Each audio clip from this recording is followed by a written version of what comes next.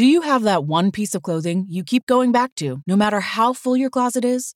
Having a versatile, high-quality favorite feels great, but having a whole closet of them feels even better. American Giant puts the quality, durability, and comfort they're famous for into everything, from t-shirts and jeans to sweatshirts and jackets, and of course, their legendary best hoodie ever. So you can fill your wardrobe with the pieces that will get you through your spring days. Like the lightweight joggers and pullovers in the French Terry collection, or the rich and polished premium Slub Crew tee. Whether you're dressing for work, the gym, or happy hour, American Giant makes something that's sure to be your next closet go-to. And it's all made in America and designed to last a lifetime.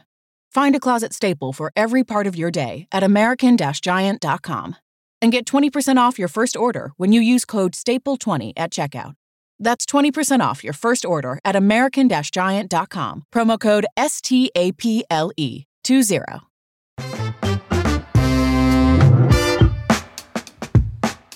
It's the Barbell Medicine Podcast, where we bring modern medicine to strength and conditioning and strength and conditioning to modern medicine. I'm your host, Dr. Jordan Feigenbaum. This is episode 240. We're doing a question and answer. I solicited questions from our audience last week. You guys sent them to our email address, media@barbellmedicine.com. And then I did some more solicitation on Instagram for even more questions. So we're going to try to get through a bunch of your queries here on the podcast. We've got the second most handsome doctor in North America, Dr. Austin Baraki. What's going on, man? Hey, I'm doing all right. Just finished up doing some training, and it's been a little while since we've done a Q&A. Yeah, I feel like whenever I introduce you, I feel like I'm bringing in a closer, like you, that's who you are. Like I lead off, I put something in play, and then you're just like, boom, hammer down. You just finish it. So yeah, I'm glad you could join us. Speaking of training, last week I was telling you about my behind the neck pressing. It was either last week or the week before. And I was like, yeah, I'm not going to post anything about it until I can press 2 plates behind the head. It was foretold. Well, I did 85 for a set of 10, 85 kilos. And I was like, I think I could press 100 if I can just get it moving off my shoulders. I think I can lock it out. And my brain, which is mostly filled with trivialities and BS, I was like, my head will be nowhere in the way. It's behind your head. But sure enough, as soon as I go to press it off my traps, you forgot about the old occiput. The old occipital protuberance just right in the way. And then I was like, I'm going to keep pressing. So yeah, it was a PR behind the neck press with head bump. Raw with concussion. Yeah. Had a contra coup injury just from doinking myself.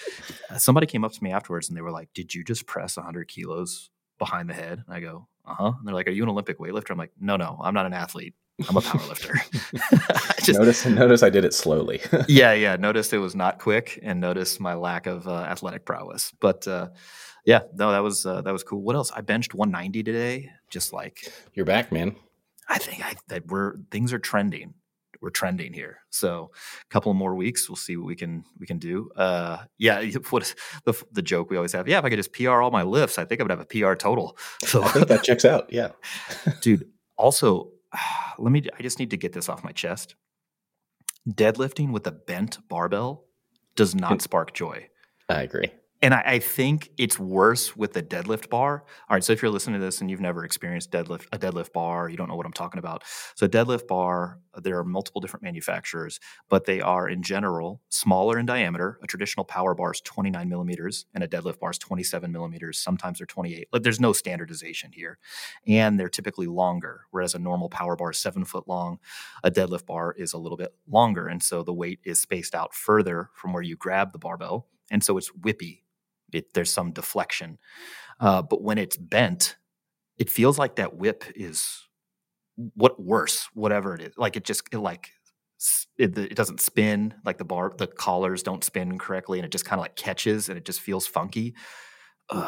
These people just keep dropping the weights at the gym, like just from lockout. And I'm like, bending the bars.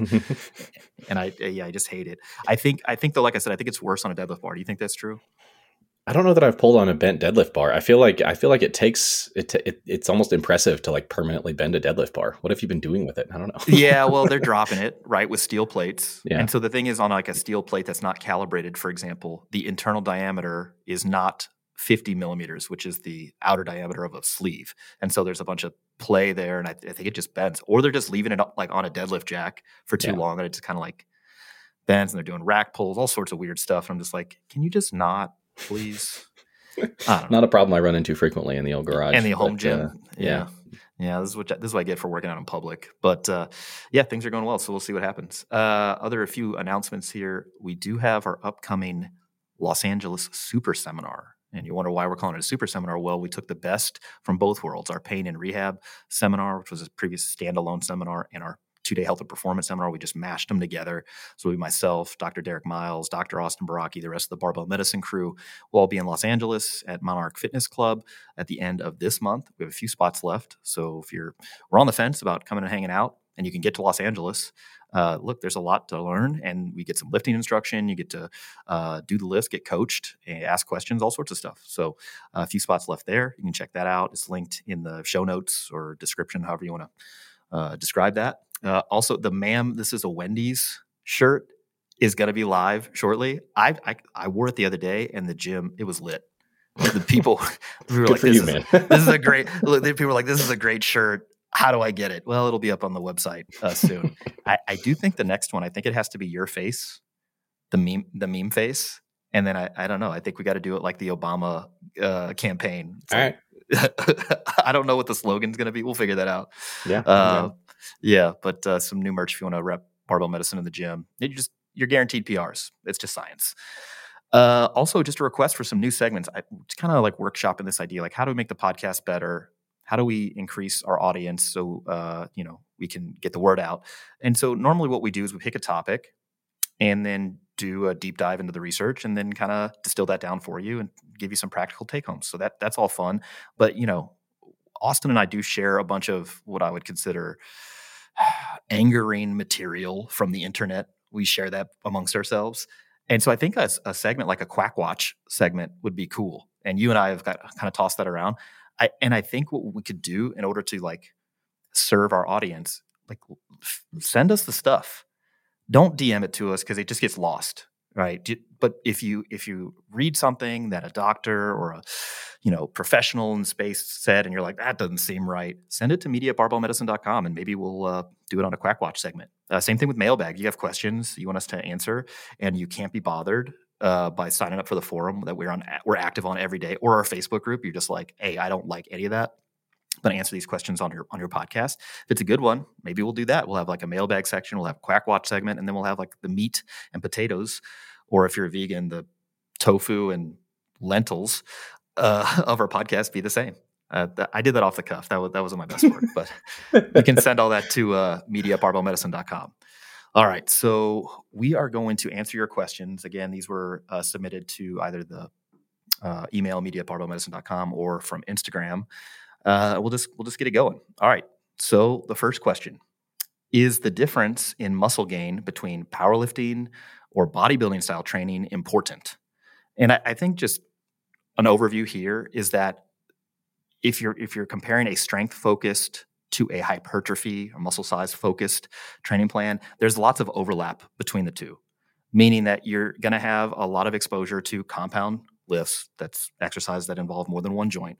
You're going to use a variety of rep ranges specific to the task or test that you're ultimately going to sort of measure your progress by. In powerlifting or strength-based training, it's usually going to be a lower rep range, but not always. And the proximity to failure for the compound lifts, those involving more than one joint, are going to be fairly similar, somewhere RP 6, 7, or greater. So you'd be closer to failure at higher RPEs. The biggest difference is going to be the amount of isolation work. In either program. A strength-based program is going to have less isolation work, single joint, direct work there, and because of that, it's going to have less total sets taken either to failure or very close to failure. So RP 9 or 10. There's some other things that you may not see in a strength-focused program that you might see for various periods of time in a hypertrophy program. Things like supersets, giant sets, things of that nature, pre-fatigue sort of work, partial range of motion, failure to failure sets where you do something like biceps curls, do a set between 10 and 15 reps to failure, and then keep going at 50% range of motion until failure, then 25% range of motion until failure, and that's a set. Those things are almost exclusively isolated to hypertrophy type programs. But again, there's a big overlap. And if you look at like a Venn diagram of these things, the middle it's going to be pretty similar. That said, because of the overlap, strength training is going to produce a lot of hypertrophy, ideally. And a hypertrophy-based program should produce an improvement in strength in the movements that you're training and the rep ranges that you're training in. For example, I did a program very similar to our latest Bodybuilding 2 template that we just released. My program was almost the exact same as that. And I got stronger in my squat, my bench press, and my deadlift by doing that in the rep ranges I was training. I wasn't doing singles, so I don't think my like 1RM actually improved. I don't know because I wasn't testing that, but I increased the amount of weight I was using week over week on most of the time. And so that's kind of like a little personal anecdote. Austin, what do you think about the overlap between the two different types of training programs? I think people might perceive these things as being more different, leading to questions like this, just because we have distinct words for these things, right? These are just like labels, the word powerlifting or the word bodybuilding. But if you really think about, obviously our content, our experience, our quote unquote expertise, if you can call it that, it leans more in the powerlifting realm. And we have talked at length about how massive variation exists in the kind of training approaches that people might respond to, right? So some people might bias a little towards higher intensity work and might not do as well with a ton of training volume, some in the other direction. Some might prefer more specificity or respond better with more specificity. Some people do SBD every day, like top single work, whatever. Other people do very, very little specificity, and they just might do, a heavy single or something on the lift relatively infrequently. So there's a big spectrum in terms of what people can respond to when working towards powerlifting style goals. And I think there's likely to be a similar spectrum of variation in response as it relates to hypertrophy and bodybuilding style training.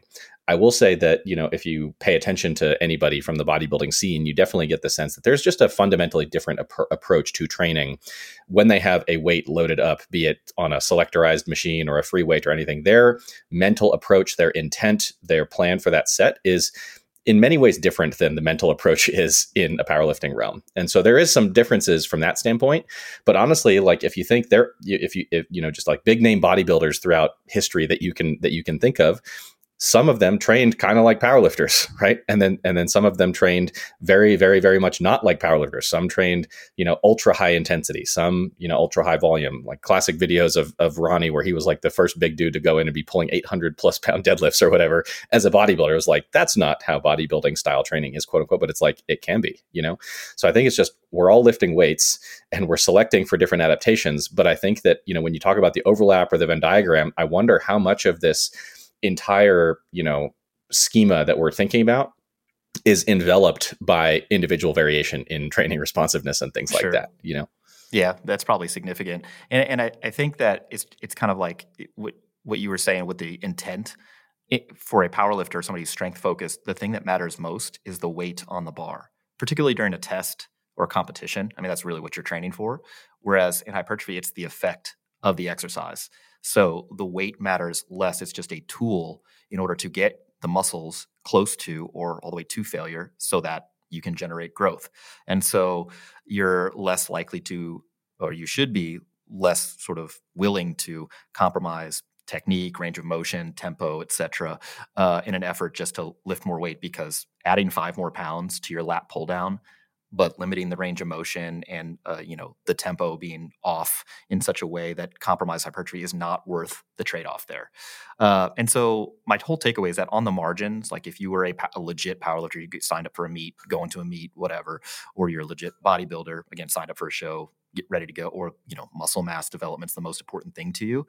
Yet there are going to be differences in outcomes on these margins.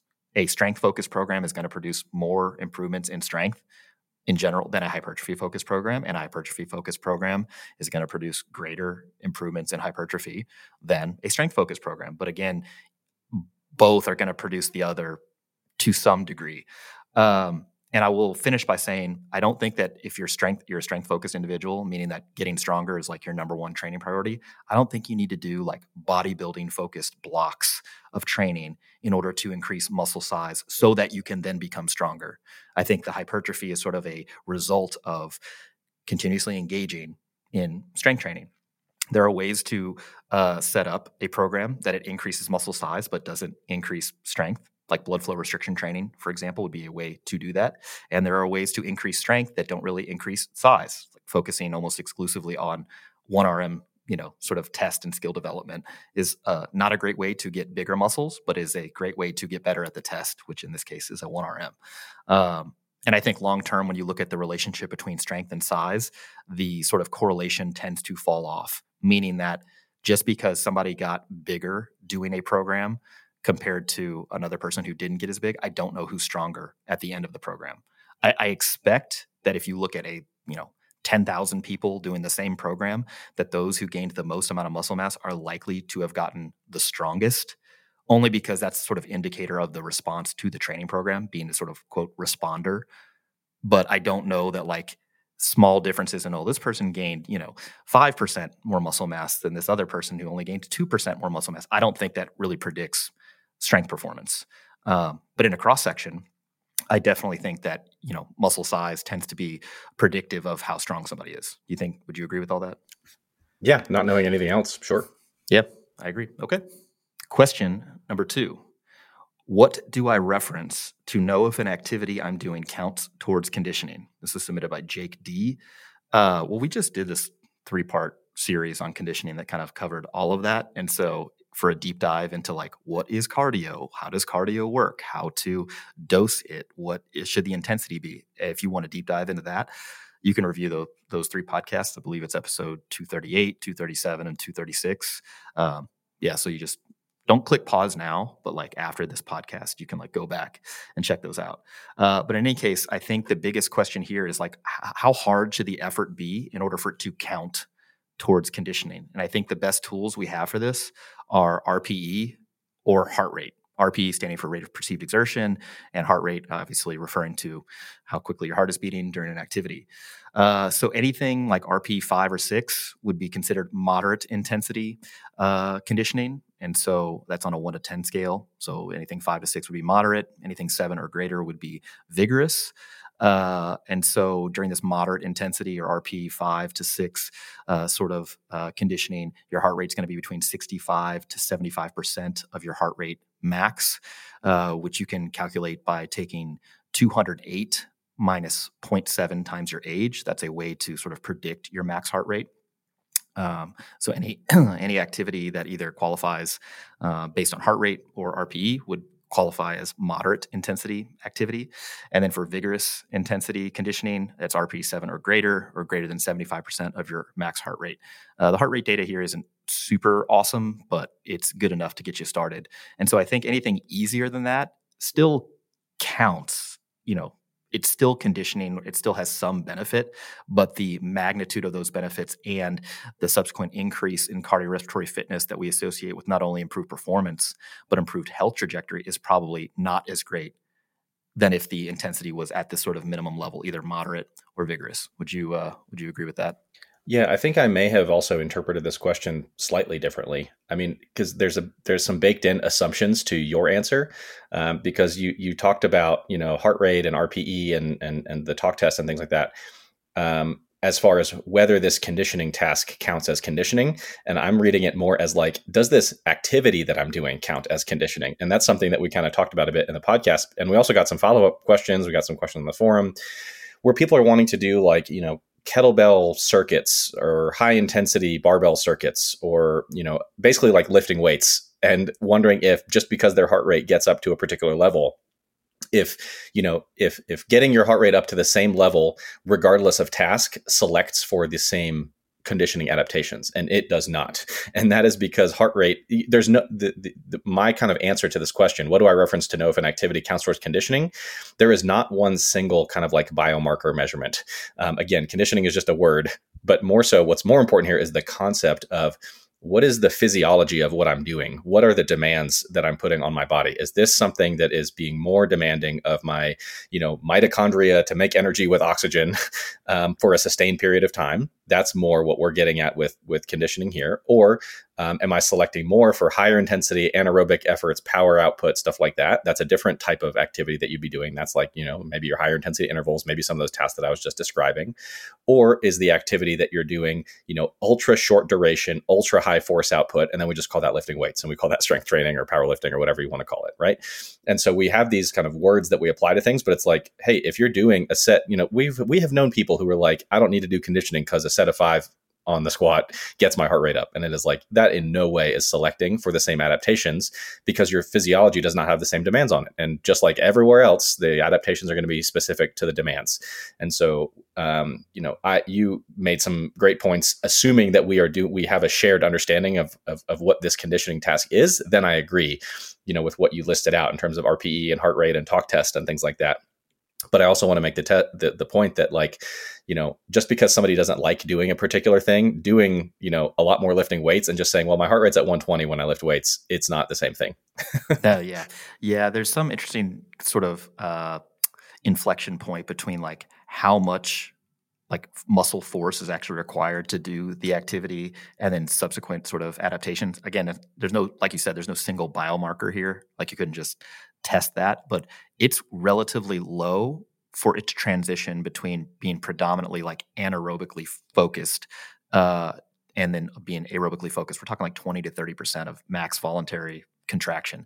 And so you think about, I'm doing kettlebell swings for, intervals. That's conditioning. Yeah, there's some conditioning stress there. I'm not going to say there's zero, because this whole thing's a spectrum, right? It's just less than if we were talking about like cycling or rowing or erging or rucking or swimming, whatever. Because again, just the sort of types of demands, the sort of constraints or limits on what you're doing are different in that case. And so if I had to pick a type of activity that's going to maximally improve your cardiorespiratory fitness, I'd be thinking about something monostructural that you can do continuously for a long period of time. Again, cycling, jogging, rucking, rowing, swimming, whatever, something like that. And then I would just gradually move down the line until eventually you're all the way at the other end of the spectrum, which would be like lifting weights very, very quickly, or very heavy or something like that. Right. And just different demands and different sort of limiting steps as far as like doing the task. Okay. And again, just would reference those 3 podcasts, spend some time on those, be good listen. Okay. Third question. This is from Nick J. Is there any relationship between carb intake and sleep quality? I recently have been having some decreased sleep quality, which he describes as restlessness, frequent wake-ups, etc. I looked back at my nutrition and noticed that I had been eating fewer carbs recently, not intentionally, just passively.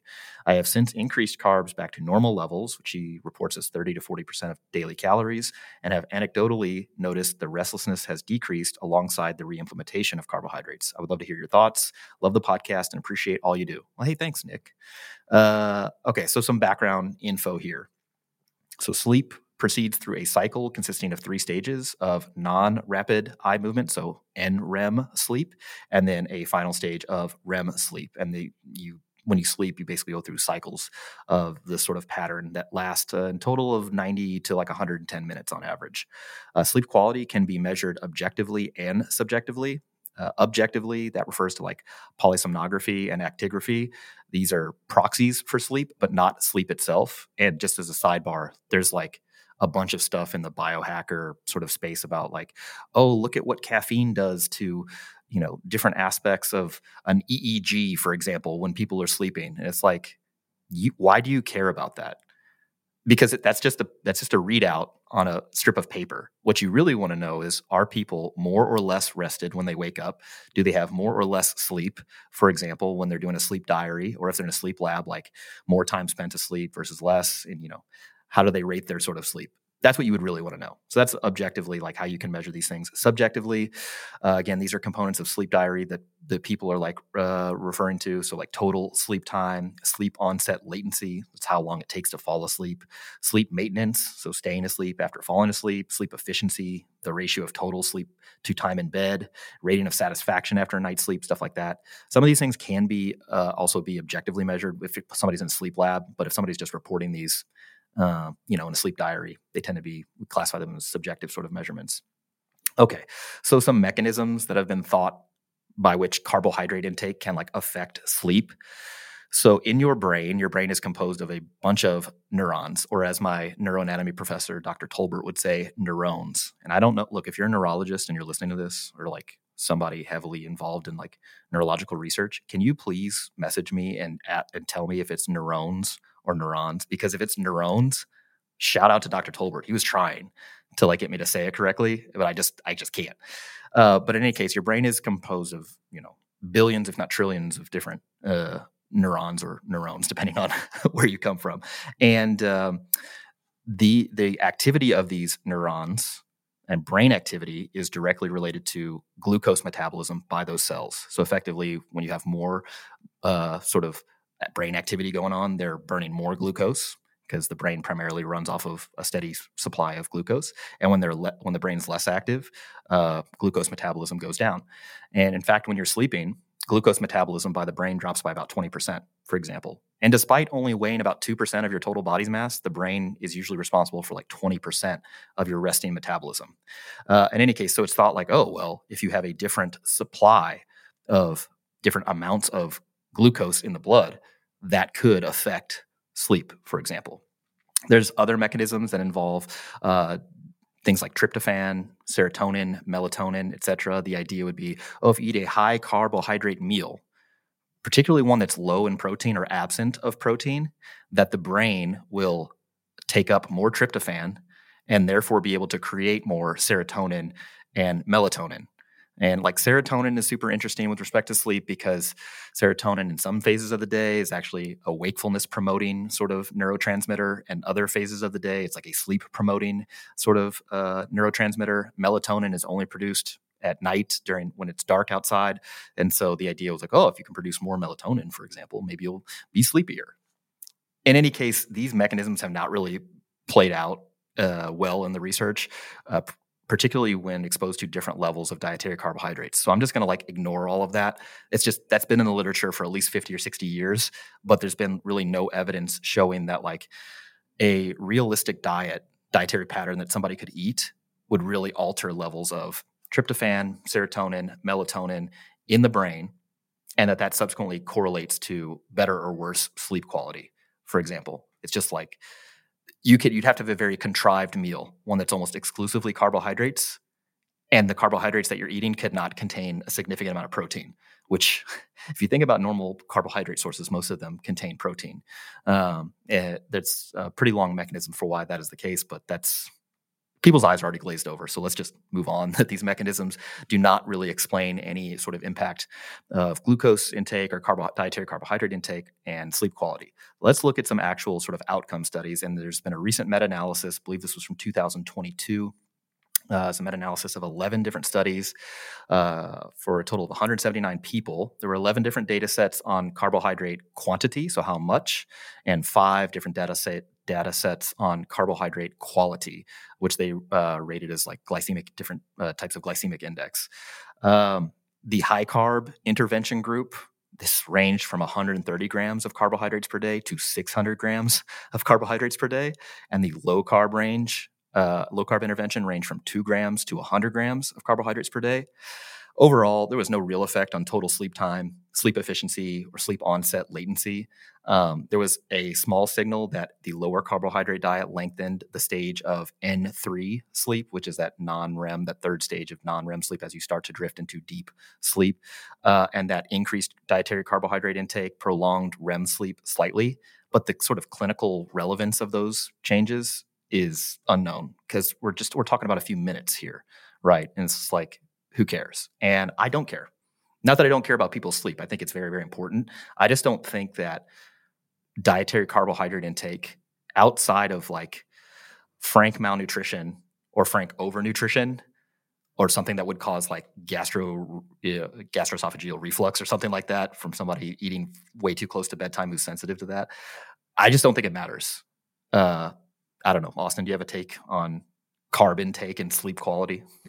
I think that the more frequent conversation that I have around eating and sleep quality relates to people's timing of their last meal as it relates to sleep time. That I think probably has a more consistent, or I should say a more likely effect. I wouldn't even say more consistent, because plenty of people, eat relatively late and can sleep just fine.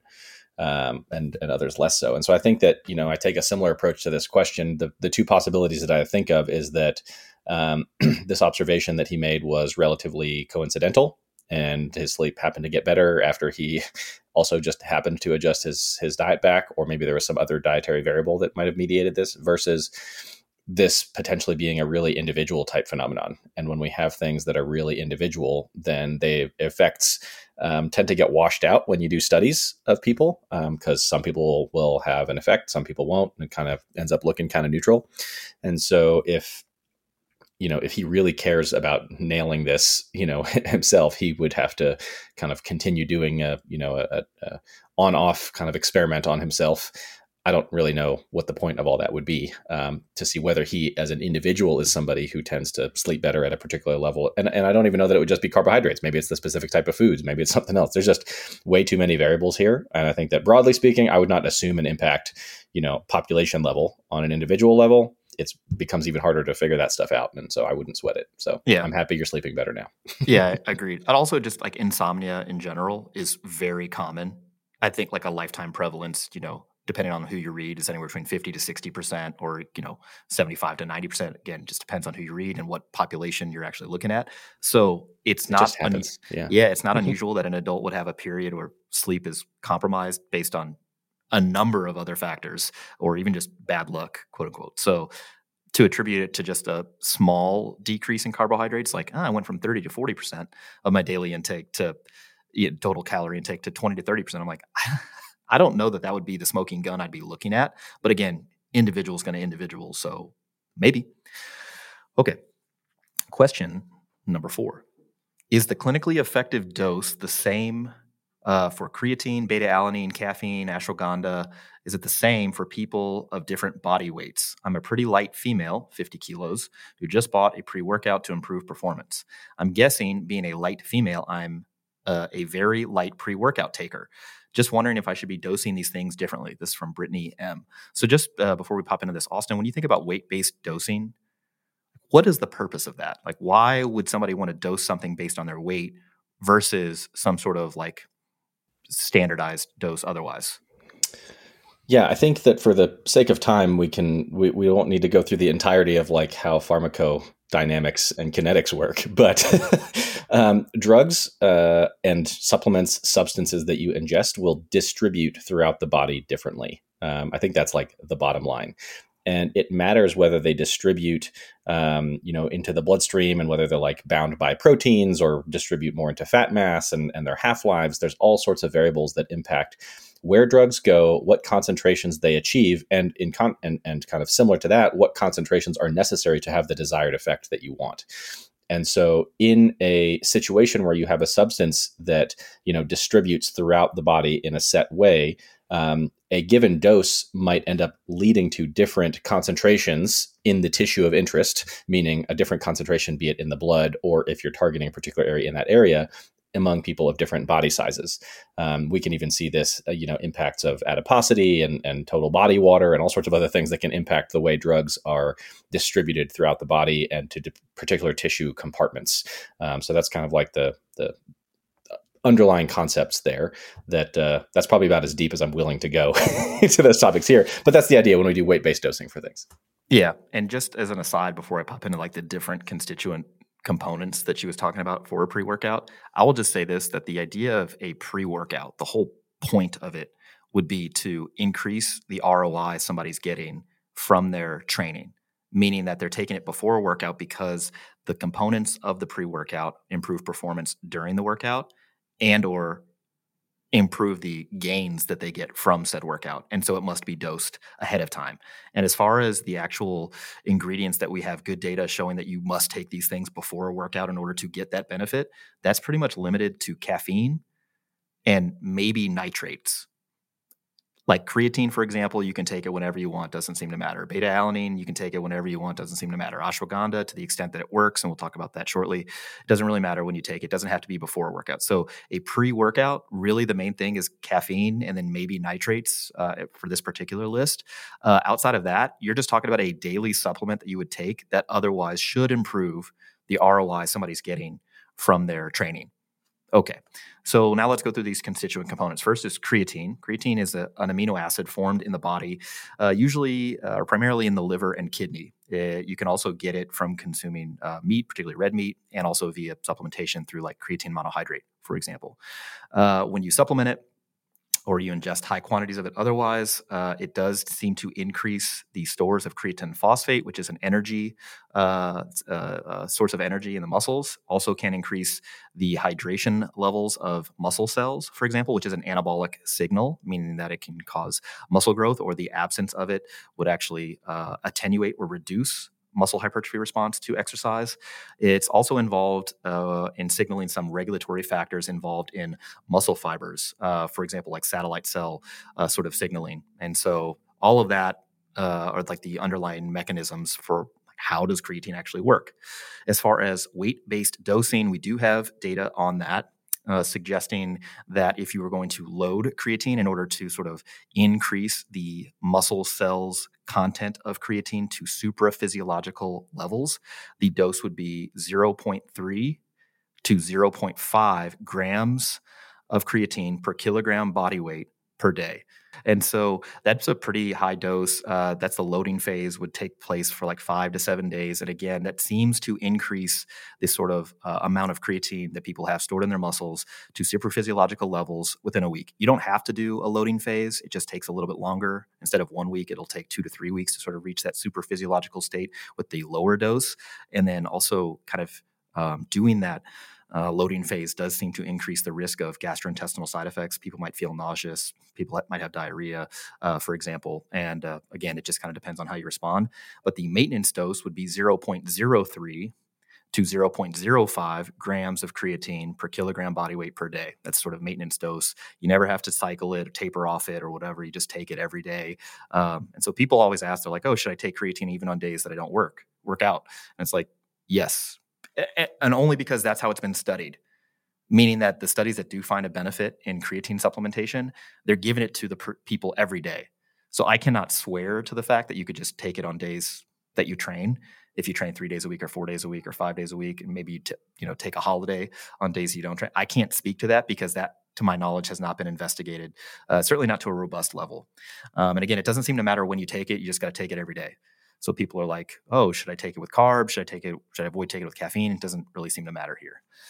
Okay, so that's the story on creatine. With respect to beta-alanine is an amino acid in foods such as fish and meat, and is a precursor for carnosine, which regulates intramuscular pH, also regulates calcium levels, and does seem to have some antioxidant activity. It seems to provide benefit for high-intensity exercise lasting 60 to 240 seconds after dosing it for 4 weeks or more. The dose used in most studies is 3.2 to 6.4 grams per day. People seem to report having this sort of tingling or temporary numbness. They call it paresthesia, which I hate, by the way, in the literature. Like, oh yeah, you could get this paresthesia. And people are like, wait, what? And it's just sort of numbness, pins and needles sort of sensation that people are getting. Same thing that folks got with niacin, that sort of niacin flush. You can split the dose to avoid that. There's also like sustained release formulations of beta-alanine that also reduce that sort of risk. But again, timing doesn't seem to matter when you take it, and there's no weight-based data here. So none of the studies are like, oh, we tried to dose this based on people's body size or body weight. And so I can't really recommend a weight-based dosing because that data just doesn't exist. As far as caffeine, that is the next sort of constituent component of interest here. Oral ingestion of caffeine, it's rapidly absorbed into the bloodstream and typically peaks within 30 to 60 minutes. Caffeine elimination, so some of those pharmacokinetics and pharmacodynamics that you were referencing, it varies widely due to genetic differences in liver metabolism. But with doses of 3 to 6, sometimes up to 9 milligrams per kilogram body weight, the half-life is generally 2.5 to 10 hours. You think about that, like that variance in half-life, like, oh boy. So people are like, I can't have a cup of coffee after 9 a.m. or otherwise I'm awake all night. And you're like, no, you're over-exaggerating. It's like, well, that liver, that cytochrome that oxidase. 1A2. That's right. Yeah. It could be not working so well. But in any case, the weight-based dosing here is 3 to 6 milligrams per kilogram body weight. And that's usually based on tolerance. And like, are you caffeine naive, for example? And also preferences. Some people like a little lower level of arousal. Some people like a little more. There was a person who's known to both of us who tried to max out his dose of caffeine prior to a powerlifting meet. I believe he took 900 milligrams of caffeine prior to his opening squat attempt. And the gastrointestinal side effects there were significant. I believe he described them as gastric dumping, which I will also add, after taking 900 milligrams of caffeine, I suspect his heart rate was very high and he did not finish that powerlifting meet very well conditioned. Very well. Yeah. So 3 to 6 milligrams per kilogram body weight's the sort of dose. In general, I tell people start around 200 milligrams, which is about 2 to 2.5 cups of like a normal size coffee. And you take it, 30 to 60 minutes before exercise, and then kind of assess your tolerance from there. Nitrate is the next constituent component. Small amounts are produced by the body. It's also found in vegetables, particularly things like beetroot. So if you've been thinking about taking beetroot extract or beetroot juice or whatever and heard about that with respect to exercise performance, we're really just talking about nitrates. It may reduce blood pressure for folks who have elevated blood pressure or hypertension. Also seems to affect oxygen cost of exercise, seems to reduce it. So there seems to be maybe some performance increase there. Also some stuff having to do with fatigue and whatnot. The doses that are studied in the population or in studies looks to be between 6.4 to 12.8 milligrams per kilogram body weight, which works out to be somewhere between 440 to 870 milligrams for a 150-pound person, or 580 to a little over a gram or 1,000 milligrams for a 200-pound person. Here's the problem, though. When you look at supplements that have nitrates in them, have beetroot extract, beetroot juice, whatever, could be on the label, a bunch of different forms, it is very difficult to get a standardized dose of nitrates in there. And I know this because we had to go through this with PeriRx. I was like, hey, I want at least 500 milligrams of nitrates and 12.5 milligrams of betalains, which also seems to be this constituent component of beetroot extract that is associated with increases in performance. And we had to source a very, very good manufacturer who, makes sure that dose is present in each batch of their beetroot extract. But if somebody just has beetroot extract or beetroot juice on their supplement label, you don't know how much nitrate they're giving you. It's just almost impossible because no other manufacturer is really doing this. I know that again because we had to go through this whole thing. So as far as the weight-based dosing, 6.4 to 12.8 milligrams per kilogram. If you're getting 500 milligrams of nitrates, that's pretty much what you're looking for in a dose. It looks like it's better if you take it before a workout, particularly for that reduced oxygen cost during activity. But otherwise, it doesn't seem to matter when you take it if you're just taking it for like blood pressure lowering, for example, although I would not recommend taking this in isolation for a blood pressure lowering effect. Agree. Okay. Protein was another sort of constituent component or supplement that she was asking about. The dose here, there's good weight-based data here, and we think 1.4 to 1.6 grams of protein per kilogram body weight per day, split up across 3 to 5 meals that are spread out by 3 to 5 hours in between. The thing here is that people, particularly in the health and fitness industry, and Austin, you can speak to this, they go off on protein intake. They're like, you got to eat more protein. We need the more protein. That's how you maximize your gains. And if you're not enough protein, you can't get bigger, can't get stronger, or whatever. And it's like the average protein intake in the United States is like 1 gram per kilogram body weight. People are like getting pretty close to this already. It's just a little bit more to quote optimize your ROI from exercise. So like it's maybe 1 scoop of protein more. Like it's just people think they have to go overboard and eat like 200 grams of protein per day. And it's like, I don't even eat that much. I don't know. What do you think about that? I mean, I think that probably there's two things here. One is that I suspect that, that average figure that you quoted, there are probably some alternative protein sources that I might prefer that those folks consume compared to what the average person's, if they are consuming that much, the average sources are probably not great in terms of, health promoting nature of those particular foods. And then the other aspect is, we have a lot of people, even in the industry, people who we know who are like huge on pushing, extremely high protein intakes while, severely undertraining, I would say. And certainly, this is an area that I think that we have modified our position on over time. I don't really expect that we'll be reducing it a ton further from here. I think that we have decent enough evidence that this is probably a reasonable target for most people, who are otherwise healthy, looking to get the most they can out of their training and things like that. And then at the elite level of performance, then sure, there's probably some other benefits to be had by potentially going higher in some situations, certain medical situations where you might need to alter the composition, potentially go a little bit lower in, again, infrequent situations. But yeah, I think that most folks probably are putting maybe a bit more emphasis on this than it deserves. And I would pay, at least as much attention to the overall dietary pattern, the food quality, and then training. Yeah, training, sleep. And then I'd be like, okay, now what's your protein intake? Yeah. Okay. Last thing to say on protein, if you're hitting that 1.4 to 1.6 grams per kilogram body weight per day, and that's total body weight, by the way, it's not like ideal body weight or lean body mass or whatever. It's just total body weight. That's pretty much how this has been studied in the research anyway. It doesn't really matter where it's coming from, whether you're vegan, vegetarian, or an omnivore or whatever. You're getting a high enough dose of essential amino acids to really drive muscle protein synthesis, prevent muscle protein breakdown, et cetera. If you go lower than that, I'm probably more concerned with the sources of the protein. But at that dose, that sort of 1.4 to 1.6 grams per kilo per day, I just can't care because the total dose of amino acids is just very high, and it just kind of makes up for any quality concerns. And just to caveat that, or to clarify that you are talking about as it relates to the outcomes of muscle growth and strength, whereas for general health related outcomes, of course, the source of that protein matters. We care a ton, but if you're singularly focused on which food source of protein is superior to drive these muscle adaptations, then when consumed in that range, the source difference does not really have a significant impact. Yep, agreed. Last one is this ashwagandha. This is also known as Indian ginseng, an herb used in Ayurvedic medicine. It's called an adaptogen. May have some data on lowering cortisol and reducing anxiety, and certainly some data showing some improved exercise performance, although I'm not particularly sold on it yet, just based on the quality of the data. But hey, more data may emerge to change my mind, and some other people in the space who I respect are, suggesting that it is a useful evidence-based supplement. And I think that's a reasonable take too. It does appear to be relatively safe, so I'm not necessarily against it. I just remain to be convinced, but we'll see. Studies on dosing, the ranges of doses used are wide, between 120 up to 5,000 milligrams. But most studies seem to settle in this 600 milligrams split into 2 doses.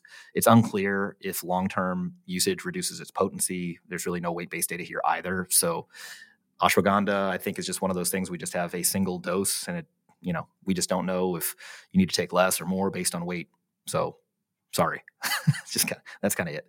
I'm not going to try to plug PeriRx here, but if you're wondering what sort of supplements do I think are beneficial and at what doses, well, it's on the label, and that's why we made the supplement.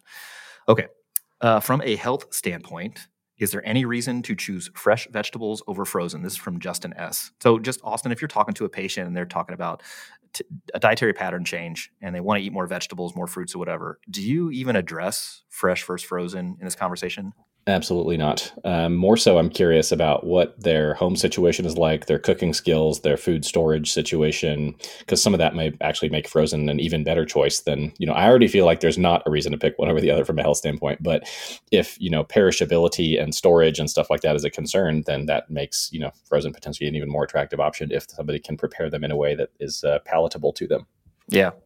One of the cool studies I came across was this implicit association test that they had people rate whether they favored frozen versus fresh and how they felt about it. And there was almost universal negative bias on frozen versus fresh sort of produce.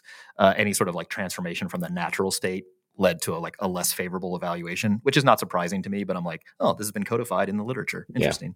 Yeah. But as far as the actual data on nutrient content, whatever minerals or vitamins or other sort of bioactive compounds, when you're looking at the concentration differences between the same foods, one fresh and one frozen, there doesn't seem to be a large difference. It obviously depends on what constituent you're looking at. There's differences between magnesium and copper, for example, or various vitamins, but the absolute difference is relatively low. And so my take home from this is it just does not matter. Rather, whatever is something that fits within your weekly budget for food that you can store adequately and that you can prepare, is those things are more likely to drive the dietary pattern towards something that's health promoting, rather than no, it must be fresh. It must be, can't be frozen, never frozen. Or just the same thing with organic versus non-organic. I'm I just don't care. If like convincing data came out showing me that organic produce was markedly better than non-organic, or fresh was markedly better than frozen, well, I'll tell you, but can't find data on that. And the sort of anecdotal stuff is unconvincing to me. Austin, anything else you want to add here? No, I think it was a straightforward question with a straightforward answer. All right, fair enough. All right, question number 6 is from Ryan K. Is there really a natural body weight that your body likes to hover around? So this forces us to talk about the body fat set point or a settling point, and then sort of like what all that means. There's 2 main models that have kind of been in the literature since seemingly like the 50s. The first one is called the set point model. This suggests that there's an active feedback mechanism linking body fat tissue, adipose tissue, to intake and energy expenditure via a set point that's presumably encoded in the brain. The set point model is kind of bolstered by the observation that when the system is perturbed, for example, by a period of dieting or overfeeding, people lose or gain weight, respectively. However, once dieting or overfeeding ceases, they tend to regain any lost fat or lose the accumulated fat and return to a level approximating their original body fat level. This model is consistent with many of the biological aspects of energy balance, but struggles to explain the many significant environmental and social influences on obesity, food intake, and physical activity. So this model is not really well supported by current data, but that's one model. The set point has been sort of, handed down decade by decade by decade since the 50s.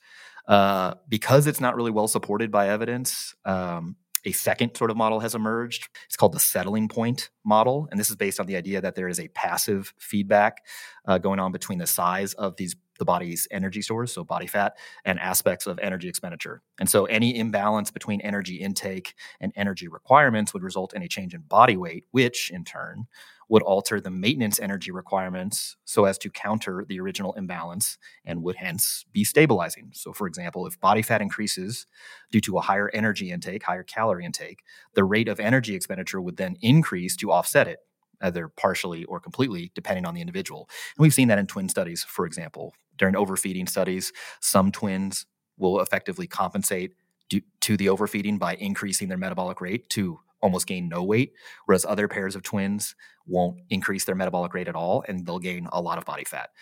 So there's some support for this because it does take into account the increased food availability and reduction in the need to engage in physical activity, which is known as this sort of obesogenic environment. But again, there's sort of conflicting data on the settling point. If you think back to the Minnesota starvation study what the Ancel Keys did, where they basically starved a bunch of ex-soldiers underneath the stadium in Minnesota, this model would have predicted that as they returned to a more normal dietary pattern or unrestricted dietary pattern, that they would only gain enough weight back to their sort of previous settling point. But they did not. They were ravenous and they overshot their previous point. They sort of went ham and gained a bunch of weight. So neither of these models is like super well supported, but those are the 2 sort of set point and settling point models that have been kind of going on since the 50s. So what's emerged most recently is called this dual intervention point model. It's not a single point, but rather an upper and lower boundary where active regulation occurs sort of at these sort of margins. But in between, there's weak regulation. So the lower bound is basically to avoid starvation. You can't go below this without active energy reduction and reduced or even completely halted weight loss. And there's an upper bound that is designed to avoid predation. You don't want to get too big so where you become prey for a predator. But, since the invention of tools and fire in human history, effectively our predation risk is eliminated. And so that upper bound has kind of gone wildly unchecked. But within the sort of gap between the upper and lower intervention points is a space where environmental effects and social influence, et cetera, on energy balance hold sway. So even a person with widely separated intervention points will only gain excess weight in certain environmental conditions. And to me, that makes the most sense. Effectively, there's like a lower bound, like, okay, you can get to this level of leanness before your body revolts and says, no, sir, you can go no further. And there's this sort of upper bound that's sort of weakly defended because, again, we have no real predation risk. But in between these 2 marks, like the environment that you're in, social sort of influences, other sort of things that are outside your direct control are like, those would kind of shift you towards the upper or lower bound. And those sort of difference between those 2 points is going to vary by the individual. Austin, what do you think about that dual intervention model? Yeah, I mean, I find that it is plausible. I'm sure that there is criticism of it too in the scientific literature. I think, we've talked about obesity and the mechanisms of body fat gain, accumulation, loss, things like that a ton in the past. It's been a little while since we've had a good, rant on the topic, but I think we've made it clear even in our prior conversations that there is some kind of genetic susceptibility or, resistance that people will inherit, right, to developing obesity. And whatever those genes confer, whether it is some kind of a set point, whether it is through a settling point, whether it's these dual intervention points, whatever the genetics give you, those are the things that kind of set you up for the outcomes in a particular environment. And so I think that even if, there is some kind of, set point, settling point, whatever you want to call it, we're still only looking at a fraction of the system here. And, you can have an entire population with wildly differing susceptibilities to developing obesity. And if you put them in a food environment where, say, food is relatively scarce, or if we don't have all of these, super tasty and highly rewarding food items around us all the time, then people will not develop obesity in that, fantasy land. On the other hand, when we live in our hellscape of super tasty, highly rewarding food items, then we see the divergence among different people based on their genetic susceptibility while living in this environment. People's relative resistance to developing obesity, as well as their relative susceptibility to it by whatever underlying mechanism there is. The environment is what kind of unmasks that. And I think that that's probably, at least for me, the more interesting way to view it, because it's also the one that is, arguably, if not practically, more modifiable, since we're not going to go broadly, gene editing people's hypothalamus, but instead altering food environment is a potentially more realistic way to tackle this. Yeah, I think it's possible that there's these 2 points that we kind of oscillate in between in a given environment, and then within that environment, our genes are really kind of determining like how we fare, and then also like what those set points originally were based on the individual, which are likely also, at least some way, genetically sort of determined. Ultimately, we just need less stigma and more science here. But I think people are like, oh, look at this person. They, tend towards that higher set point. They're just lazy or dumb or whatever. It's like, let's maybe, how's that helpful? It's just not. Okay. This episode is brought to you by BetterHelp. After going to the gym, what's the first thing you'd do if you had an extra hour in your day? For me, I'd probably do some more reading or get outside of nature. Maybe both. Whether we're talking about training, a dietary change, or just life, the best way to squeeze that special thing into your schedule is to know what's important to you. Therapy can help you find out what matters to you so you can do more of it. Of course, therapy isn't a single thing per se, but working with a licensed therapist may be helpful for many folks to learn positive coping skills, how to set boundaries, and overall empower you to be the best version of yourself. If you're thinking about starting therapy, give BetterHelp a try. It's entirely online and designed to be convenient, flexible, and suit you, the individual. Learn to make time for what makes you happy with BetterHelp. Visit betterhelp.com/barbellpod today to get 10% off your first month. That's BetterHelp, HELP.com/barbellpod for 10% off your first month. Everybody in your crew identifies as either Big Mac Burger, McNuggets, or McCrispy Sandwich. But you're the Filet-O-Fish Sandwich all day. That crispy fish, that savory tartar sauce, that melty cheese, that pillowy bun. Yeah, you get it. Every time. And if you love the Filet-O-Fish, right now you can catch 2 of the classics you love for just $6. Limited time only. Price and participation may vary. Cannot be combined with any other offer. Single item at regular price. Ba-da-ba-ba-ba. All right, on a pretty good transition to the next question. Do you think that GLP-1 drugs and other anti-obesity medications will have a big effect on our world, or is the cost still too high? This is from Tariq. So I know we did a recent research review on like new emerging anti-obesity medicines, and we were kind of high up on like, man, this stuff's coming out. But my overall view here is that these agents are still underprescribed, mainly because prescribing physicians there's not enough of them that are like up on the science to feel comfortable prescribing them, feel comfortable adequately dosing them, managing stuff like that. And then further, the cost is still exorbitant in the United States, and there's shortages.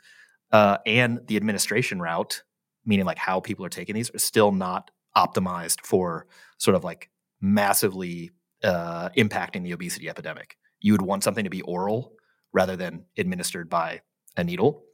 You'd want it to be relatively cheap.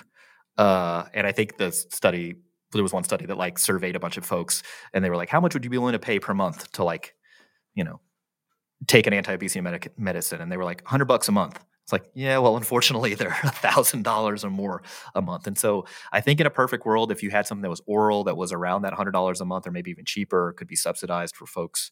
Otherwise, I think that could potentially have a big effect. And like epidemiologists would just have a field day. They'd be like, wow, since this sort of like natural experiment emerged, like we'd be able to really see like what's the impact here. That would be cool, and might change the healthscape in general. But I don't know. What's your take on this, Austin? Yeah, I do not think that they will have a big effect on our world in the near future. And that's, as for many of the reasons that you mentioned: access, cost. Even once people start them, not everybody is able to, not either able to or not everybody does even stay on them for whatever reason. There's just natural attrition when you put anybody on any medicine. Some people are going to stop. Some people might have adverse effects, whatever the case is. But I do think that costs is the overwhelming barrier at the moment, as well as the delivery mechanisms, because many of them are injected. We do have oral semaglutide, which at the current kind of FDA approved dose range of up to 14 milligrams is not nearly as potent or effective as the injectable ones, although trials have shown that it can be dosed up as high as 50 milligrams, and that matches some of the other more potent ones, but that's not an approved dose that's being used yet. And then on our last research review, we did talk about one of the other new oral ones. I think it was like orforglipron or some weird, ridiculous name, which is also oral. And again, but it's going to probably be expensive for the foreseeable future. I was just trying to search, I'd be curious when some of the patent exclusivity is going to expire for semaglutide, particularly the oral version, because I think once that happens, I think we will see a lot more uptake and adoption, although still will be limited probably by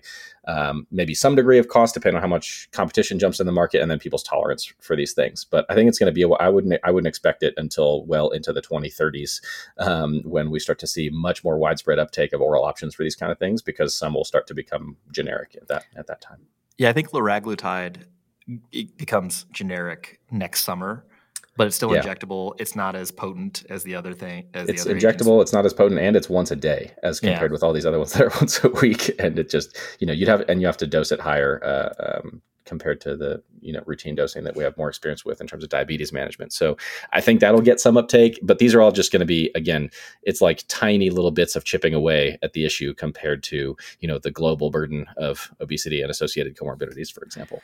Yeah, maybe we could attack it from both ends. Maybe we got some generic stuff coming out, some oral stuff coming out. We can adjust food policy so we less of the obesogenic environment from that standpoint. Continued promotion of physical activity. Maybe we just do both. A boy can dream, yes. A boy. I am the optimist. This podcast is brought to you by Pioneer Belts. At Pioneer Belts, they have belts for all applications. If you're interested on how belts work or how to choose a belt, check out our podcast episode number 219. Most people will do best with a 4-inch wide belt that's 10 millimeters thick, either single prong or lever, depending on the fastening mechanism that you prefer. Pioneer has industry-exclusive micro adjustments on their lever belts for ease of use without tools. They also make custom belts to your specs, depending on what you want. Trusted by some of the world's strongest athletes, choose Pioneer for your weightlifting belts and accessories. Head to generalleathercraft.com and tell them Barbell Medicine sent you.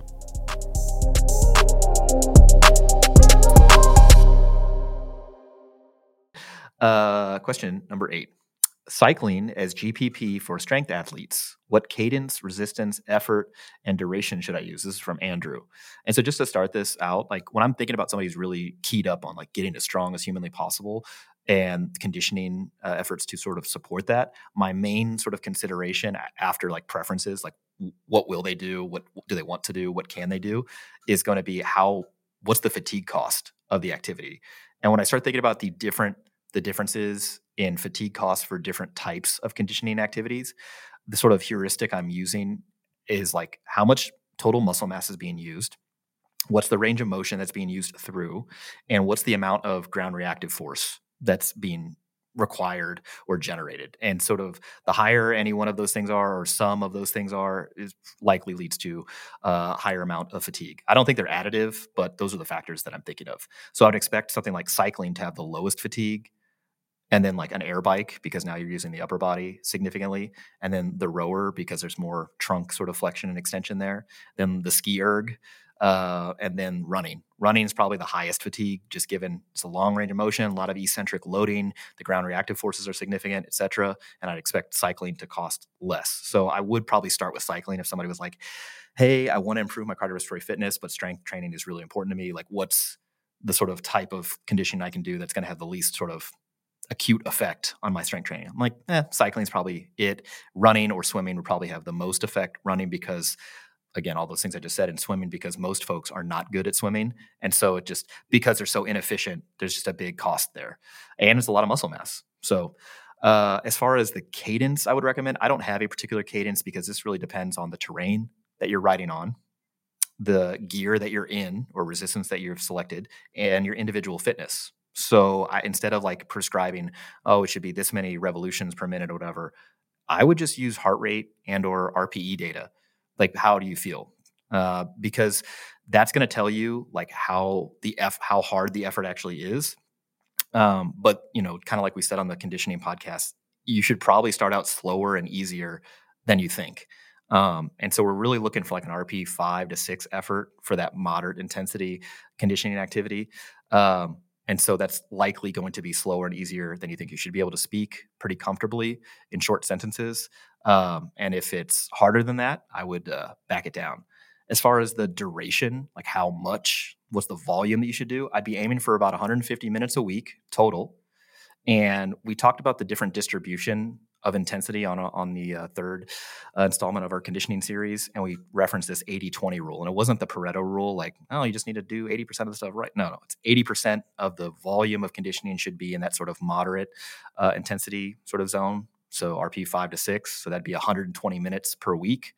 And then 20% of the conditioning volume that you're doing should be in the vigorous sort of zone, RP 7 or higher, which would be about 30 minutes total. And that's probably where I'd work somebody up to, but not where I'd have them start if they're not doing any conditioning. I would start, probably closer to like 80 minutes on the first week. Again, this all depends on their initial fitness level and like how their training tolerance, but I'd be thinking about working them up to that sort of 150 minute minimum within 4 to 6 weeks of sort of initiating like, hey, I'm doing cardio now. And at that point, 120 minutes of it should be moderate intensity, RP 5 to 6, whether it's a 20-minute bout, 30-minute bout, 40-minute bout, that's all seems well and good. And then the vigorous stuff can be almost anything you want it to be, as long as it's harder than RP 7. And if you don't want to do any vigorous intensity conditioning, that's fine too. You could just do 100% of it at moderate intensity. That's fine. Austin, any thoughts on this? Yeah, I think that overwhelmingly, the approach that I take in these conversations is going to be identifying whatever modality the person's willing to do, and then trying to make sure that they're going easy enough. Because a lot of people want to quote unquote feel like they're doing a workout, but then like pushing in that intermediate range, it's like we've talked about with strength training before. If we're doing tons of our like rep work in like the low to mid 80s range, it is hard and it is not fun.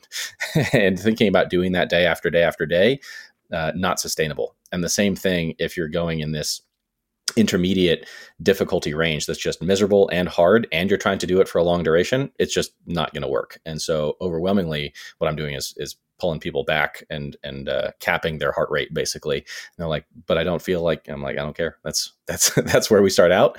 And then your fitness will improve and you'll be able to go faster at that same heart rate. That will be a manifestation of, improved conditioning, for example.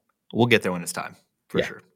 All right. Next question. Speaking of conditioning, what are the high intensity conditioning workouts that Derek has been programming for Austin? This is from Stefan. So just before you pop into the exact sort of things, when we talk about high intensity sort of conditioning workouts, this can mean a lot of different things. So it could be sprint intervals. So something real short with long rest periods. So you think like a 20-second, 30-second sprint to like a 2 to 4 minute rest period after that. So sprint intervals. Could be vigorous intensity aerobic efforts that are continuous. So cycle as fast as you can or row as fast as you can for 20 minutes, like a time trial type of thing. Or it could be vigorous aerobic intervals. Hey, do 3 minutes at RP 8 or 9, rest 2 minutes and didn't do it again. Or even something longer. Do a 10-minute, row at RP 8 or 9, rest, 5 minutes, and then do it again. All of those things, anything above RP7 or so is going to be vigorous intensity. And so you would qualify that as high intensity conditioning workout. But I think what he has you doing is a little bit different. More so, they're probably mostly vigorous, like aerobic intervals than anything else. Cause I don't think you're doing actually any super sprint work. So the context here is that Derek has a history as a competitive rower. And so I've been doing essentially all of my conditioning recently on a Concept 2 rower. And I said, let me see what he knows about training for this, because I don't know anything about that style of training. And so most of my sessions are long and low and slow, as we've been discussing so far. So ranging typically from 45 minutes to an hour, which I know some people might say is not particularly long, and I would actually tend to agree, but long enough for what I'm trying to accomplish. And those are done at, the significantly low heart rate ranges. So typically my heart rate staying in the range of 120 to 130 beats a minute throughout that session. My stroke rate is not particularly high, comfortable, conversational, all that kind of stuff. About once a week or so, I'm doing some kind of what you described as a vigorous aerobic kind of interval, I would say. And so, for example, just yesterday, I think I did like 3 rounds of a 2K with about 5 or 6 minutes rest in between. Other days I've done, 4-minute intervals, 4 minutes on with, I forget how much rest at the time. Those are more aerobic intervals that are actually pretty challenging, but certainly not a sprint and not the low and slow. I'm not really capping my heart rate for these interval type work. And then much less frequently, and this was as per what I said after I did the first 1 or 2 of these. One day he had me do 6 rounds of 500-meter sprints.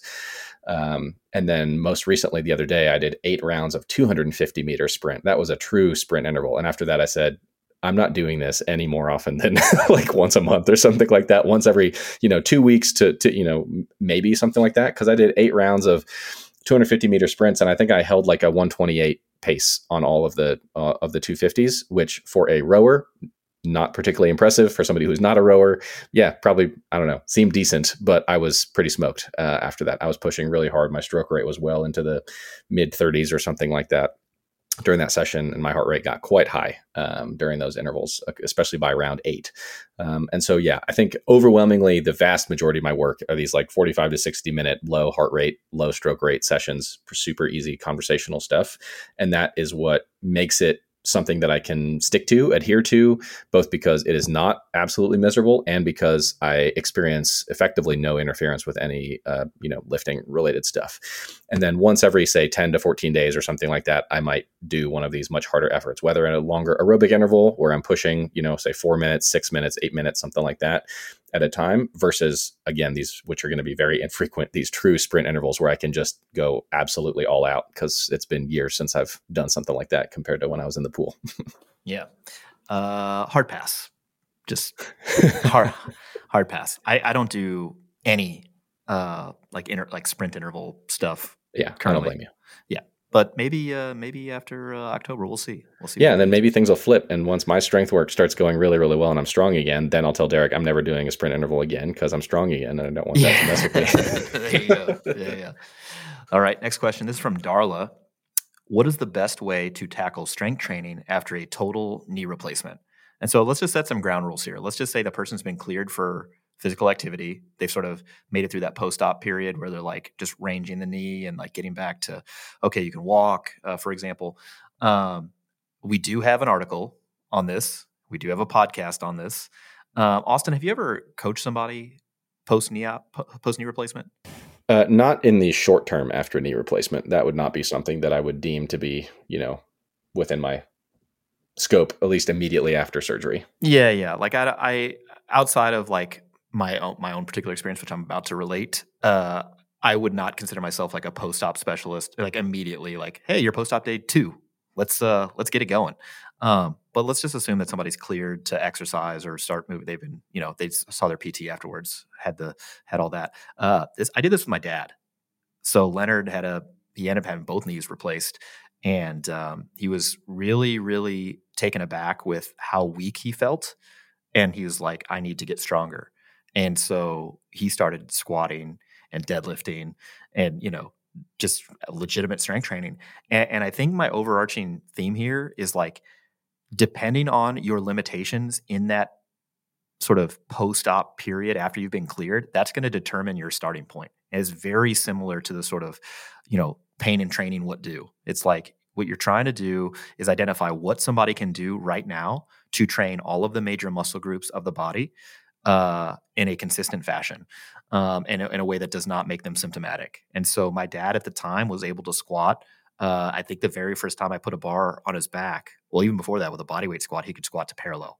And so I was like, okay, well, we don't need to regress any further than this because you can do this right now. So any sort of regression from that would be unnecessary. It doesn't mean all he did for sort of a squat pattern movement was squat. We did some leg press stuff. We did some isolation work stuff, but the meat and potatoes of his training program were squats and deadlifts and variations thereof, very similar to really our beginner template. Loading the muscles through a relatively long range of motion, using multiple rep ranges, and sort of getting stronger in general to the extent that's a thing. But I don't think there's one particular approach that I'm like, you have to do these types of exercises. You have to do these particular range of motion. It's more so like, where are you at after that post-op sort of PT period? And then starting there. And the goal is to move to this place where you have unrestricted movement and you can return to all the activities you want to do or maybe couldn't do before even. So that's kind of like the lens I'm looking at this through. Yeah. And I cannot recommend strongly enough that the person who wrote this question or anybody else who is either having an impending, joint surgery, joint replacement, or who's just had one, to Google our article on this, post-operative knee rehabilitation. It's on the website. And I believe you and Derek also did an accompanying podcast for it. It's really, really quite good. And, it lays out what would the expectations be. You have to pay attention to what kind of surgery did you get? What's the expected tissue healing timeline? And then once you're there and you're kind of quote unquote cleared to start doing this stuff, gaining range of motion, and then from there building skill and strength in your desired tasks. Certainly, you did with your dad some squat and deadlift work and things like that. That's great. I would also be doing unilateral work, particularly unilateral work that is quantifiable. In other words, Derek has talked a lot about strength metrics, for example, particularly in the context of ACL rehab and those patients who are trying to return to sport, that's one area where we actually pay attention to some degree of symmetry. Like typically we don't pay too much attention to people's, run of the mill asymmetries, but if your operated leg is only 50% as strong as your other one, that's going to need some dedicated work to bring it up, and just doing a set of squats may or may not be enough to get you there. And so there's a lot of considerations to get somebody back to full and, as you said, unrestricted function and ability, but it can be done. And so I think the details of that process are really nicely laid out in that article and podcast. Would strongly recommend checking those out. 10 out of 10 would recommend. Yep. Okay, next question. Is there a rule of thumb or prism through which an older lifter can use the information aimed at younger lifters to gain an insight on how this can apply to my demographic who may be lifting for general health and longevity, but still has enough ego to be interested in strength and hypertrophy? Most texts, articles, and podcasts focus on lifters in their prime, which is understandable as that's the majority of the market. But as a lifter starting in my 60s some 4 years ago, I'm wondering if there's a better way to look at this. This is from Jim L. I don't know. Austin, do you think that premise is true, that most of the lifting information out there is aimed towards young people, just like, I don't know, trying to get jacked and huge? I don't think that most of the information out there is. This person may be living in kind of our sphere where things might feel like they are.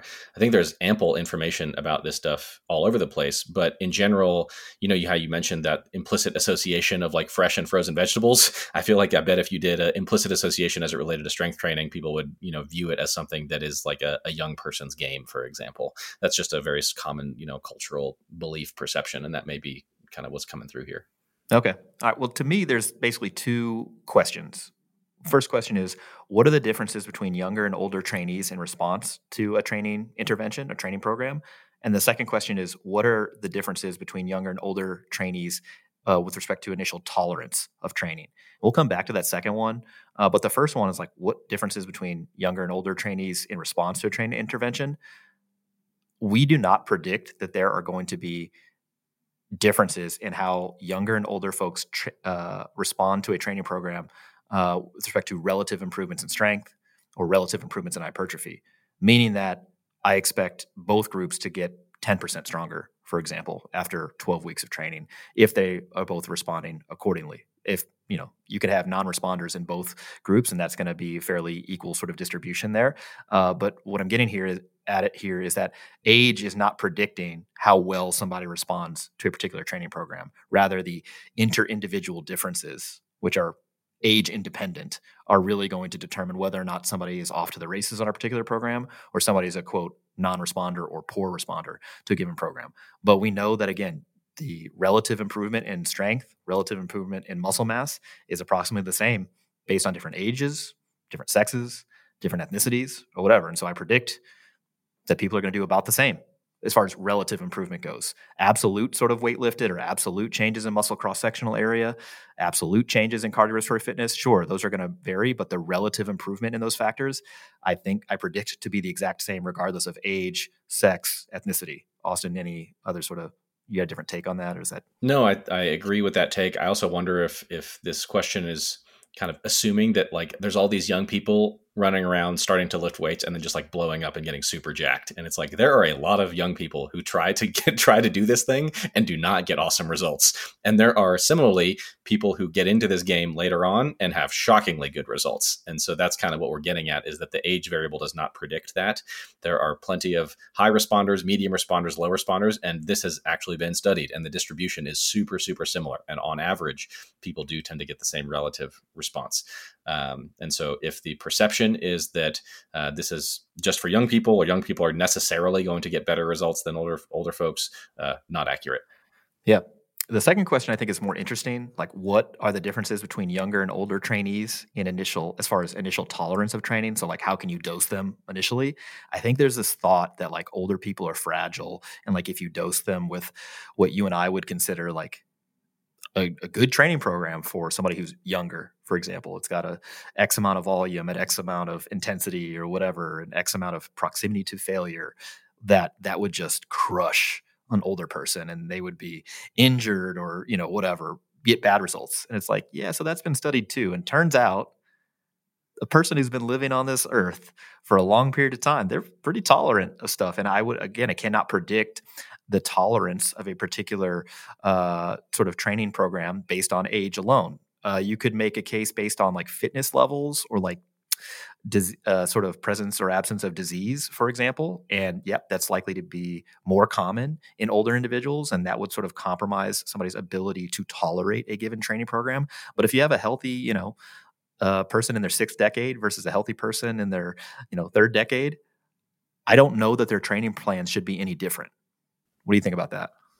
Yeah, I mean, when we're approaching this problem in practice, working with people, it really centers around a conversation in terms of, tell me about your life. Tell me about what you do, what you have done, what you're into. I've seen even in, some of my hospitalized patients, some of them maybe come in for a fluke thing or something, but they're like a 70-year-old, person who's worked on a farm their entire life and still works on and operates a farm. And like their handshake will crush your hands. And it's like, yeah, I think this person's pretty darn robust. They would be okay to handle, 3 sets or something like that of work on something. They'd like laugh at you for something like that. And I've seen plenty of younger people, again, relatively speaking, who have never done anything physical in their life. And then if you put them through that, maybe a similar workout, maybe they'd experience worse DOMS, delayed onset muscle soreness than the older person. So again, the number of times you've been around the sun is not the central variable here that we're paying attention to when it comes to dosing, but rather, who are you? What have you done? What are you used to? What are you adapted to? What do you want to do? What are your limitations? What are your goals? That's how we formulate training, not so much centered around age. I think also there's this assumption that the stakes are very high, that if you get the dose wrong, bad things are going to happen. And I think as you sort of lower the proximity to failure, like you move further away from failure. So instead of RP 9 or 10 sets, you move to RP 7 or 6 sets.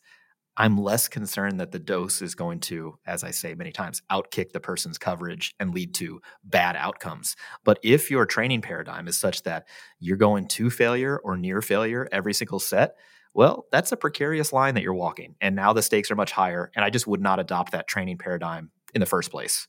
And so, yeah, I think somebody new to training, you're in their 60s and their 70s, the beginner prescription, the beginner template is kind of where to have them start without knowing anything else about them. And that's the same thing I would do for somebody in their 20s or 30s. So that's how I would start.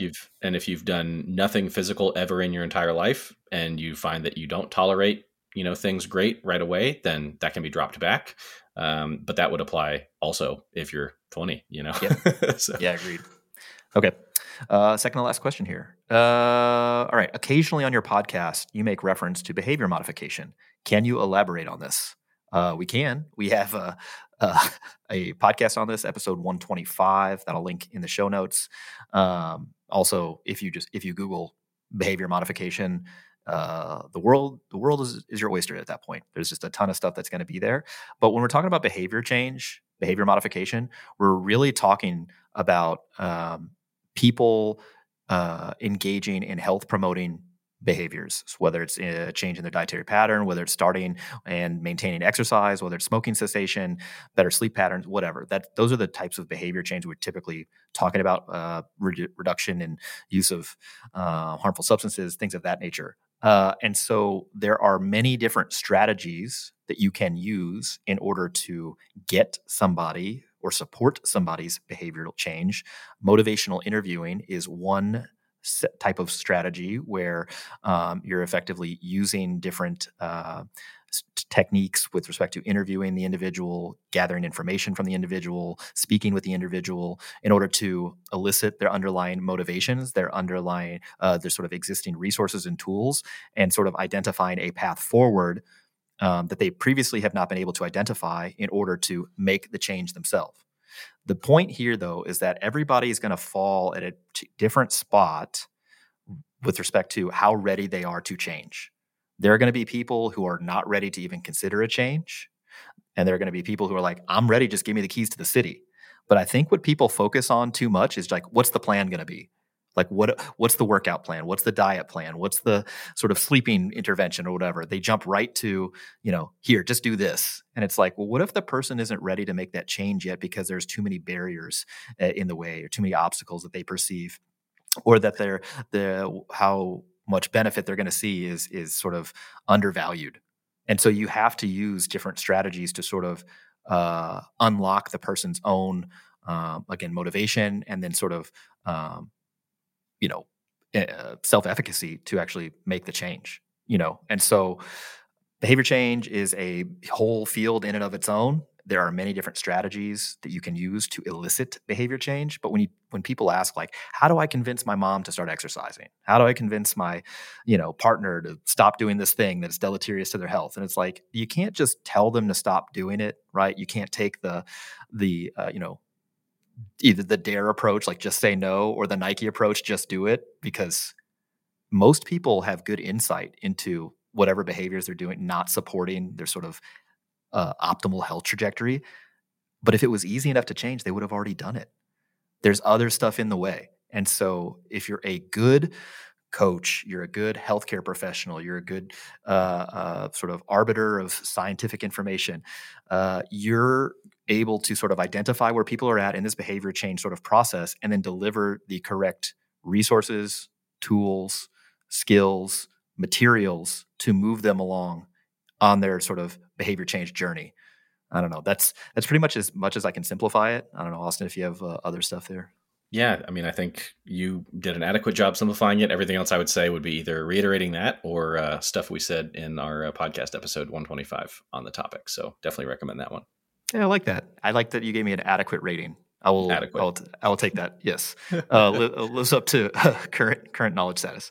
Okay, last question. And dude, I don't know how many times we get asked this, but now at least it'll be codified in our podcast. Any book recommendations? As like, I don't know, Austin, how many books do you think you read in a year? Do you have a count going? No, I don't, because my time available to get through books is so variable. But I don't know, averaging maybe one a month, because I'm also reading just an enormous amount of scientific, biomedical literature and stuff like that for my medical practice. But yeah, I would guess somewhere between 10 and 15 books a year. But the amount of like scientific information that I read is probably another, I don't know, 30 or 40 books, Yeah. just depending on the length or whatever. But yeah, so all right, I'll give my like top few ones that I've said a number of different times, but maybe not on a podcast. So these are relatively recent as well, except for maybe a few of them. The first one I think both of us have read and would both recommend is Do Hard Things by Steve Magnus. Steve Magnus was one of the performance coaches at the Nike Lab. He also wrote The Science of Running, which is another good book. But this book, you read the title, and you're like, Do Hard Things. So this is going to be like another like Dave Goggins thing, like, just do the hard thing. And it's really interesting with respect to not only coaching and exercise performance, but also just like how hard things should be and how to think about them, different like sort of mindset approaches. I don't know. Was that your takeaway when you read this book?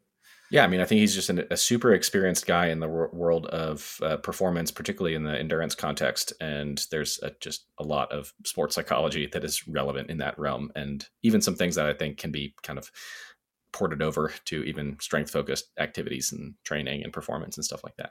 Yeah. Second recommendation is going to be Range from David Epstein. I actually think we did a podcast like on that.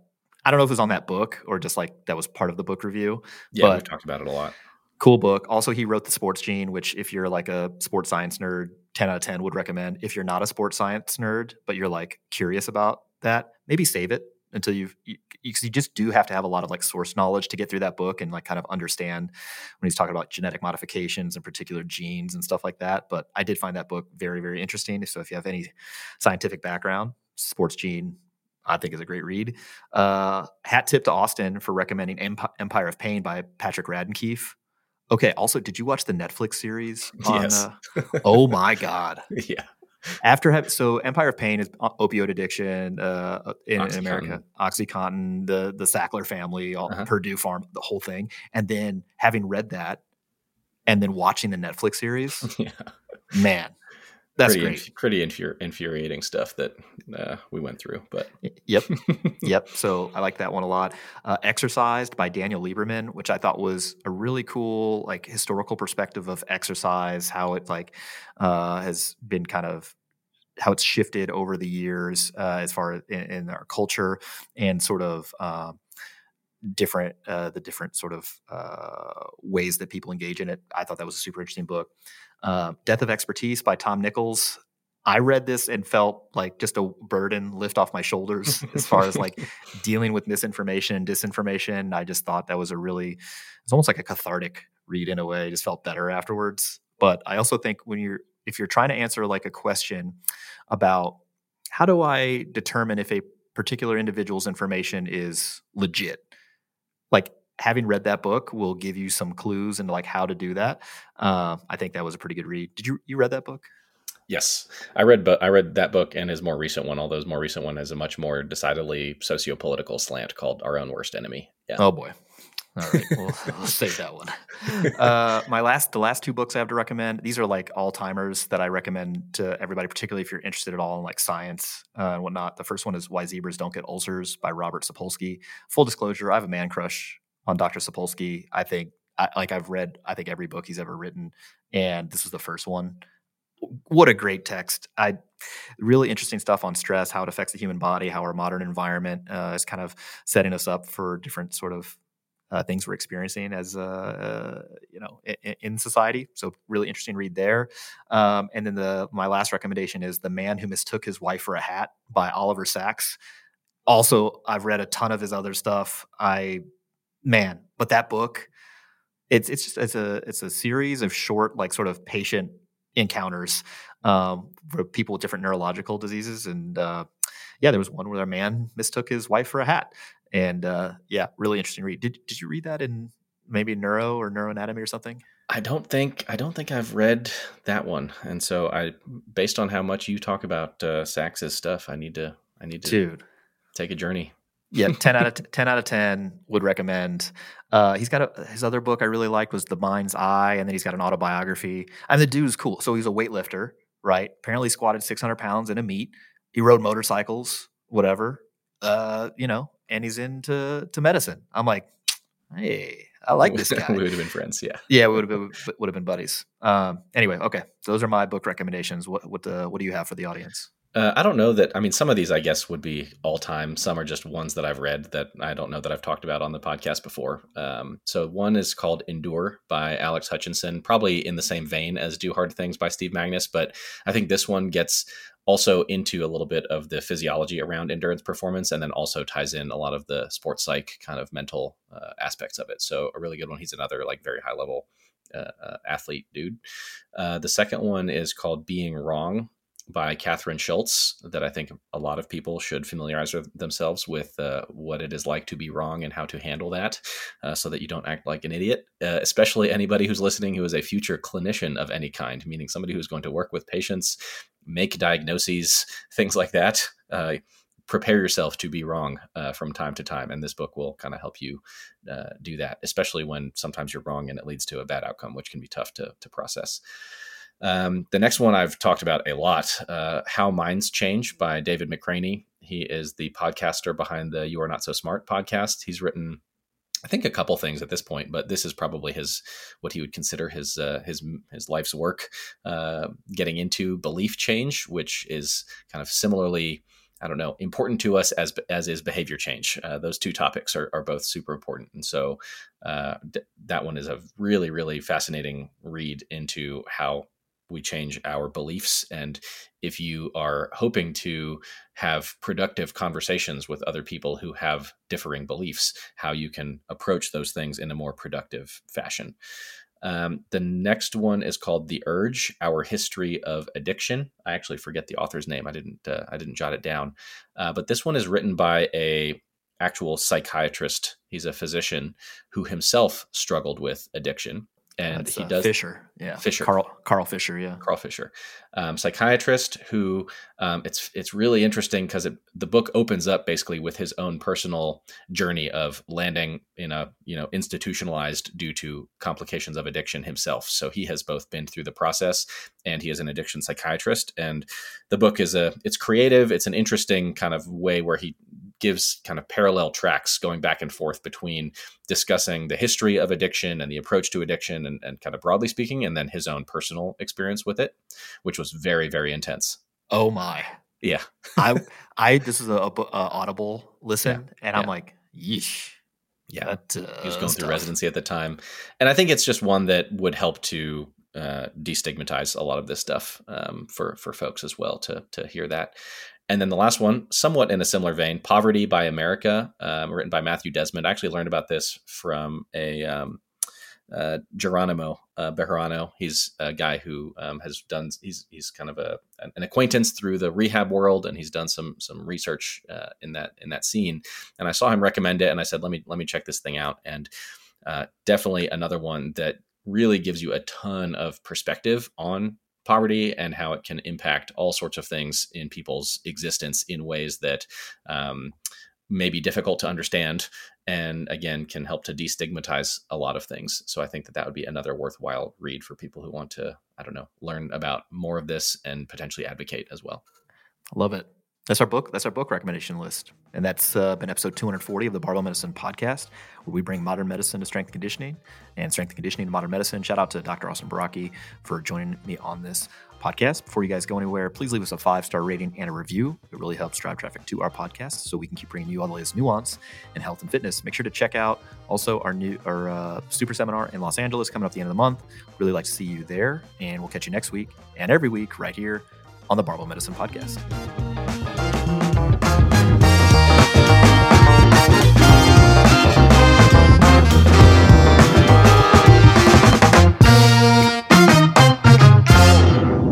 At Parker, our purpose is simple. We want to make the world a better place by working more efficiently, by using more sustainable practices, by developing better technologies. We keep moving forward. With each new idea, innovation, and partnership, we're one step closer to fulfilling our purpose every single day. To find out more, visit parker.com/purpose. Parker, engineering your success. Everybody in your crew identifies as either Big Mac Burger, McNuggets, or McCrispy Sandwich. But you're the Filet-O-Fish Sandwich all day. That crispy fish, that savory tartar sauce, that melty cheese, that pillowy bun. Yeah, you get it. every time. And if you love the Filet-O-Fish, right now you can catch 2 of the classics you love for just $6. Limited time only. Price and participation may vary. Cannot be combined with any other offer. Single item at regular price. Ba-da-ba-ba-ba.